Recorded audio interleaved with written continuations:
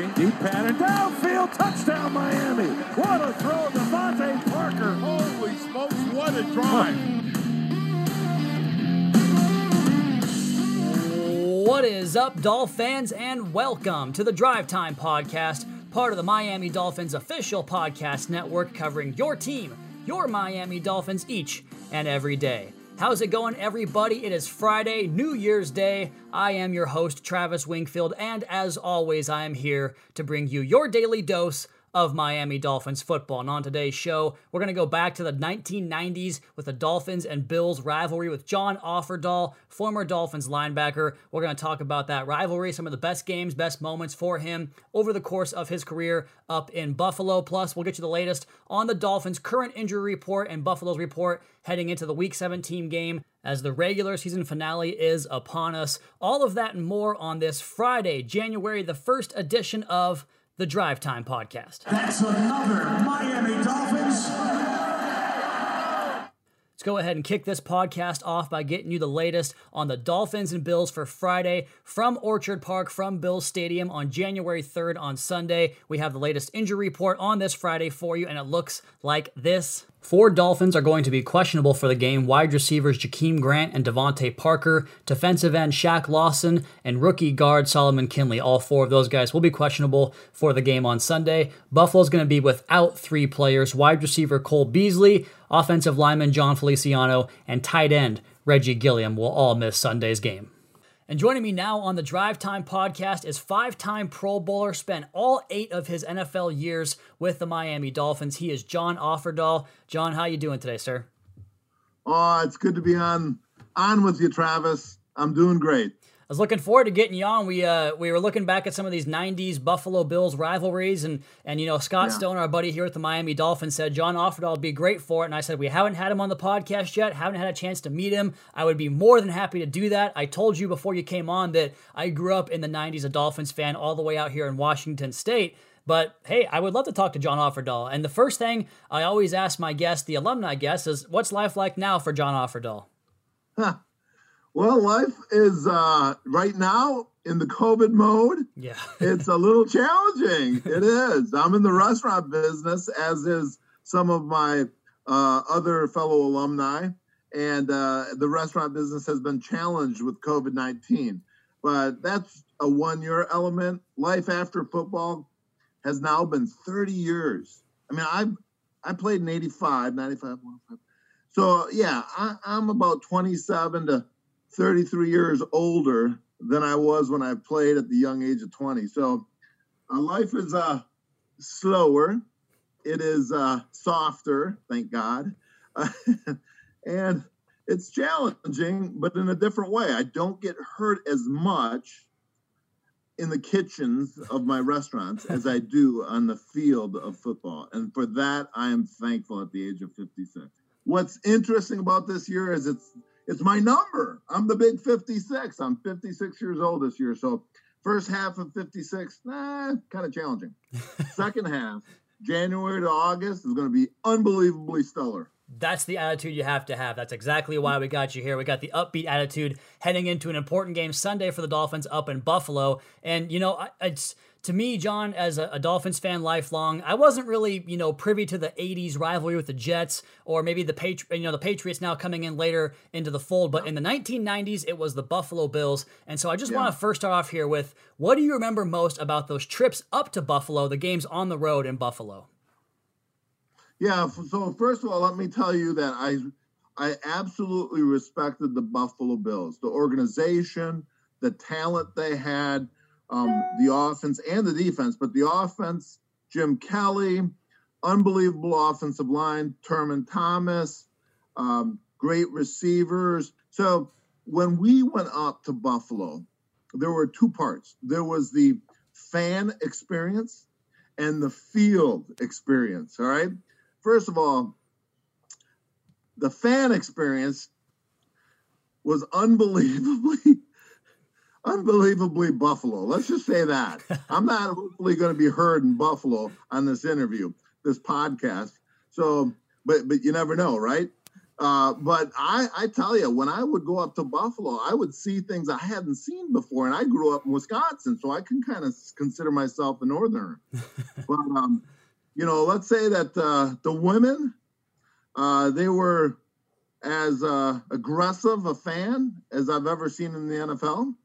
And oftentimes, I remember bus rides to and from the stadium where I saw things I probably shouldn't have seen. I wouldn't want to see again in Buffalo.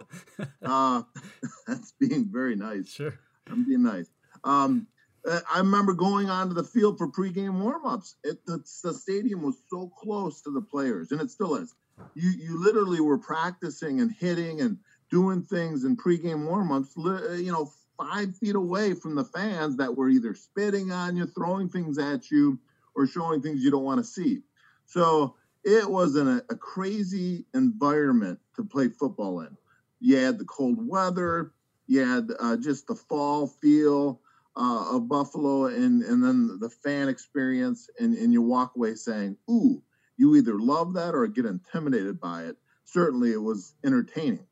The field experience wasn't as entertaining for us. However, we did do amazingly well a couple games in Buffalo. Buffalo had an amazing team, just an amazing team. They went to the Super Bowl 4 years in a row when I played. And all 4 of those years, I thought they were the best team in the league, and they didn't win one game in the Super Bowl. They should have. They had an unbelievable team, and they put together, through Jim Kelly and the no-huddle offense, such an effective offense that from a defensive player's perspective, if you weren't on the top of your game, you were going to get shredded. So, when it got to the field time, uniquely and unusually, we had some great games in Buffalo. I remember 2 years in a row, we beat them soundly in Buffalo. Games that we were expected to lose, we won and surprised people. Our defense came alive. I remember a 100-yard return, I don't know, I'm exaggerating maybe, by Louis Oliver in one of those games. Brian Cox alongside me was just fun to play with. And although they were so explosive and potentially damaging to us, we put together a package that I kind of think threw them off. We put together a new defensive scheme that they hadn't seen before. I think it was very effective with the talent that we had on our team, and we caught them by surprise. Typically, if I remember correctly, the first game in the series. The second game in the series down in Miami, I don't remember having such great success.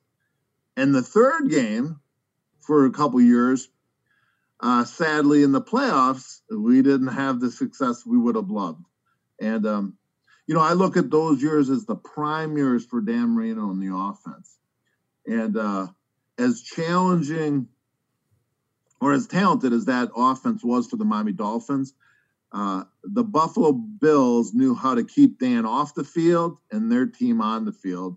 And sadly, I think, both those games I would have loved to have won, but we didn't. And that was the end of our playoff experience in my career. Those are the 2 years we got to the playoffs. 90, I think they were 90 and 92. Yeah, they were. And you had mentioned that you guys kind of caught them off guard there a couple of times. I'm wondering, because you guys play each other so much, and in the playoffs, again, those 3 games a season sometimes, I have to imagine it's pretty hard to have mystery between the two of those two teams. Was it one of those cases of we know what you're going to do, you know what we're going to do, and it's just best man wins type of deal? Well, to some degree, yes, but I think both years, quite honestly, we put together a defensive package that kind of caught them off guard. They were prepared for it the second time, and they were probably fine-tuned by the third time, so that the first games of those years we won, and the second and the third games of those years we didn't. But, I do feel like our defense just wasn't up to their offense, although every year, don't forget, now we brought in new talent that, I remember Brian Cox was a very talented player. He comes into our system. We put together a package that surprises them with new talent. And I think we were fortunate to soundly defeat them up in Buffalo. But as the year went on and they prepared for us and knowing what we were coming with, they got the better of us. And quite honestly, not as an offense, but as a defense and a total team, they were better than us. And in that 1990 season, you had mentioned to me off air that you played in the Week 15 game that was right before the season finale, and then you go back in the playoffs and you didn't play in that game. Do you ever think about that, John? Like, what if I could have been out there for that game? Like, how does that kind of stick with you? So, yeah, it sticks with me, not in a really sweetful way. Sure. Because in my prime of my career, my fifth year in the NFL, I was fortunate to be All-Pro and Pro Bowl, and I just had a great year leading up to that playoff game. Previous playoff game, I think it was against Kansas City, but whatever. The game before, I just tore up my ankle and I couldn't play. So in 1990, we had a great team. We were prepared and ready, and I couldn't play in the biggest game of the year. I think it was maybe, I don't know. It could have been a wild card game, but it was against Buffalo, and we got beat up in Buffalo. And then the second time in the playoff game against Buffalo was 92. Another, great year for me, but I wasn't able to play in the playoff game because of my health, as my health started fading away in the last couple of years. So both of those unbelievably special games, the defensive captain, the leader, the player who was at his peak, except for a couple games when I couldn't play, they were the Buffalo Bills games. So I feel like I not only let the team down, I let myself down because I wanted to play in the big games and I wasn't able to. Yeah, because you guys allow them hold them to just 24 points in that Week 15 game. They come back and score 40 in the postseason. I have to imagine not having your defensive captain out there. I mean, it's a big deal. It's a big deal in 1990. It's a big deal in 2020. So, I can just imagine how that ate at you and at the time, and I'm sure your teammates as well, that you weren't able to be out there. But you mentioned. Well, thanks for reminding me again, Travis. hey, the second I get reminded of that often. Too good, John. Too good. You did mention something earlier about kind of their up-tempo and aggressive attack, and a couple of the notes I read was they would come out to these early 7-0 starts. They would march down the field. What was it about their offense that gave opposing defenses so much challenges in those 4 Super Bowl year runs they had? Yeah, so Jim Kelly and they kind of had a spread offense before there was a spread offense, and they could take their Thurman Thomas and make him a receiver in a second. And defenses weren't prepared for that. We were still in our base defense, and all of a sudden, me and the other linebackers are covering Thurman Thomas in a slot position. I'm like, gosh, I've never been this far away from the ball in my life. So, it definitely put pressure on players who weren't used to being in that situation. And then if you brought in a strong safety or any type of slot defender, they would just run the ball so effectively up the middle. So I do want to give credit where it's due. And they had a player, like people ask me, John, who is the best running back? John, who is the best lineman? Thurman Thomas was definitely one of the best top 5 running backs I went up against. But they had an offensive lineman, Jim Richter, who I just respected so much. He was by far the best run blocker in the league, the best run blocker I ever played against.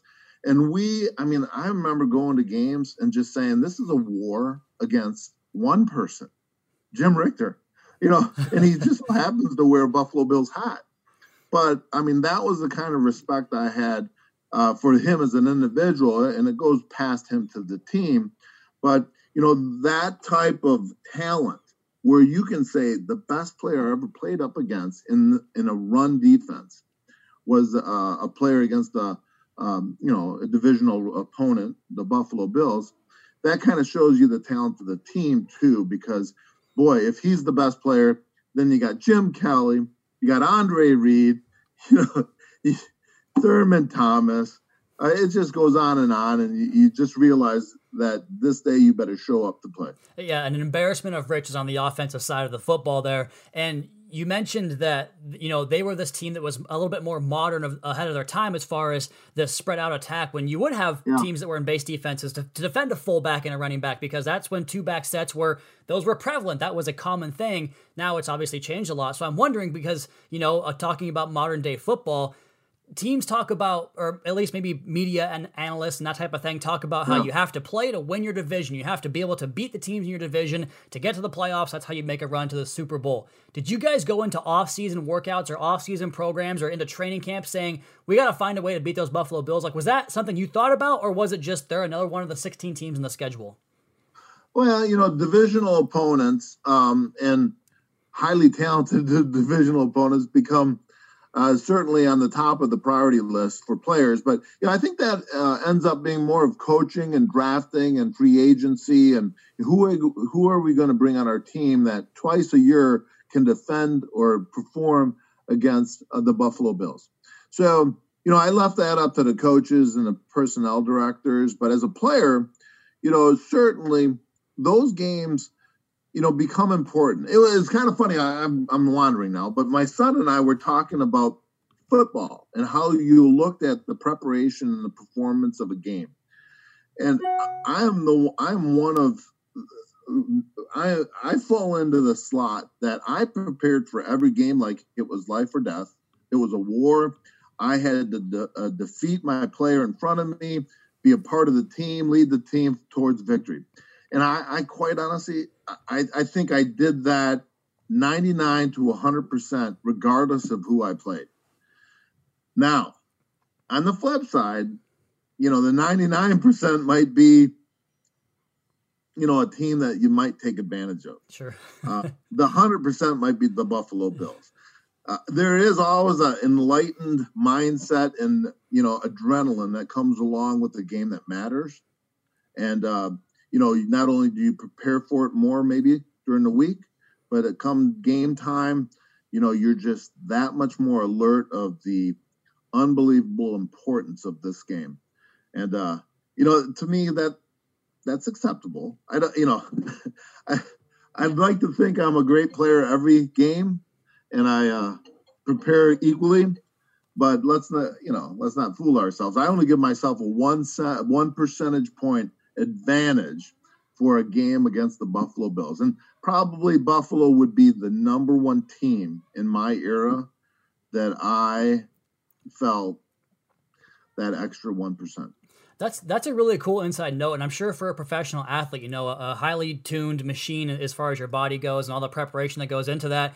I mean, I'm sure that 1% is considerable, especially more so than the regular person who would have that same analogy. So I'm sure that ramp up, it matters, and you can definitely see the way it plays out on the field. So we talked to John a little bit earlier about how you missed some of the games up in Buffalo in your career, but you did make 7 trips to Buffalo in your 8-year career, missed a playoff game or two and a couple of regular season games up there as well. You mentioned the drive-in. You mentioned, you told me a story off the air about a flag that hit you. Do you have a favorite moment in your Dolphins-Buffalo rivalry when you went to Buffalo, the road games? Yeah, so I do. I have a bunch, I have a photo in my in my office at home that is a, how do I say? Well, it's a photo of a lifetime, I think, because I was walking into the Buffalo Bills stadium right behind Brian Cox. And that moment is frozen in infamy because Brian was talking to the crowd with his middle finger up. and I was in the background just looking at him going, what are you doing? And then somebody took a photo of that, and it just cracks me up every time I look at it because I want to give Brian Cox the credit that he deserves. He took football to another level that I wasn't used to, and it was a little bit more emotional than me. I mean, for me, I wasn't as emotional. He was a very emotional player, and he shared that emotion with the Buffalo Bill fans, and it was just great to be behind him that moment to just get in the picture with that middle finger. Now, I don't want to put the middle finger up to Buffalo because I want to respect them and love them. But I played in a game there that Thurman Thomas spread out a little bit. I had to cover him in a man-to-man. Didn't really like to be in a man-to-man situation at any time in the NFL, but especially against Thurman Thomas, right? So Thurman Thomas, the ball's high. Thurman Thomas goes up our sideline, kind of jukes me, goes up our sideline, and I'm in a trail technique about 10 yards behind him. And so anyways, Jim Kelly throws the ball, and as I'm chasing Thurman Thomas up the sideline, and I know he's going to catch the ball, I see Coach Shula, and he's on the sideline, and I for whatever reason, I feel like I see his face, and he's not too happy at me. But little did I know, the next second I fall on the ground in excruciating pain. And I look up, and, thankfully, Louis Oliver probably tackled him for a 10, 15-yard gain. And I look up, and Coach Shula has kind of got a smile on his face. And he's laughing a little bit. And I'm like, oh, my God, I'm going to get chewed out by Coach Shula. But he's laughing. And I'm in excruciating pain. I look down, and there's a yellow flag between my legs. I couldn't believe what happened. I'm like, what the heck do I have a yellow flag between my legs? And the film the next day proved it. The ref threw it like a 50-yard pass. That thing came wailing across the field and hit me right where the sun doesn't shine as I'm chasing Thurman Thomas in a trail technique, and I fall in front of Coach Shula's feet. And I look up, and he's laughing at me. And I use that as an example for my kids and others that says, in life as in football, you better watch out. You got to keep your eyes and your head on a swivel. Yes. Because flags from left field are going to come at you right when you're not expecting it. And thankfully, in my life, I've had good coaches who can actually laugh at something like that in the midst of getting, bottom line, I got beat. So keep your eyes open, your head on a swivel, and you better watch out. I can't help but think of the Forrest Gump story when he said it felt like a dog jumped up and bit him in the backside there. That's kind of what that reminds me of, you telling that story there. But that's great, John. That's great. He was an All-Pro in 1990, spent all 8 of his NFL years here with the Miami Dolphins. John Offerdahl, thank you so much for your time today, sir. We really appreciate it. Well, I appreciate being on the podcast with you, Travis, and go Fins! Fins up. Hey, you mentioned Brian Cox. We had him on the Fish Tank, our other podcast here on the network, on Tuesday. That's available, and I'm sure you would love to hear that. Can you shoot me a link? Definitely, 100%. I'm on. Me and Brian. Let's go. Bring us back. You heard it here first, folks. John Offerdahl, Fins up. Let's see you guys on Sunday. Take down the Buffalo Bills. John, thank you again, sir. Excellent. Thanks, Travis. And away he goes, John Offerdahl. That's going to finish up our Friday edition here of the Drive Time Podcast, our first podcast of the new year. We'll see you guys back here on Sunday for the recap podcast. Do not miss that. Also, check out today's top news story up on MiamiDolphins.com, as well as all the content through the course of the week for Week 17. Until next time, that's going to be my time. You all please be sure to subscribe, rate, review the podcast. Check out the Fish Tank. Check out the Audible. Follow me on Twitter at Wingfield NFL. Follow the team at Miami Dolphins. And of course, last but not least, MiamiDolphins.com. Until next time, until Sunday, Fins up.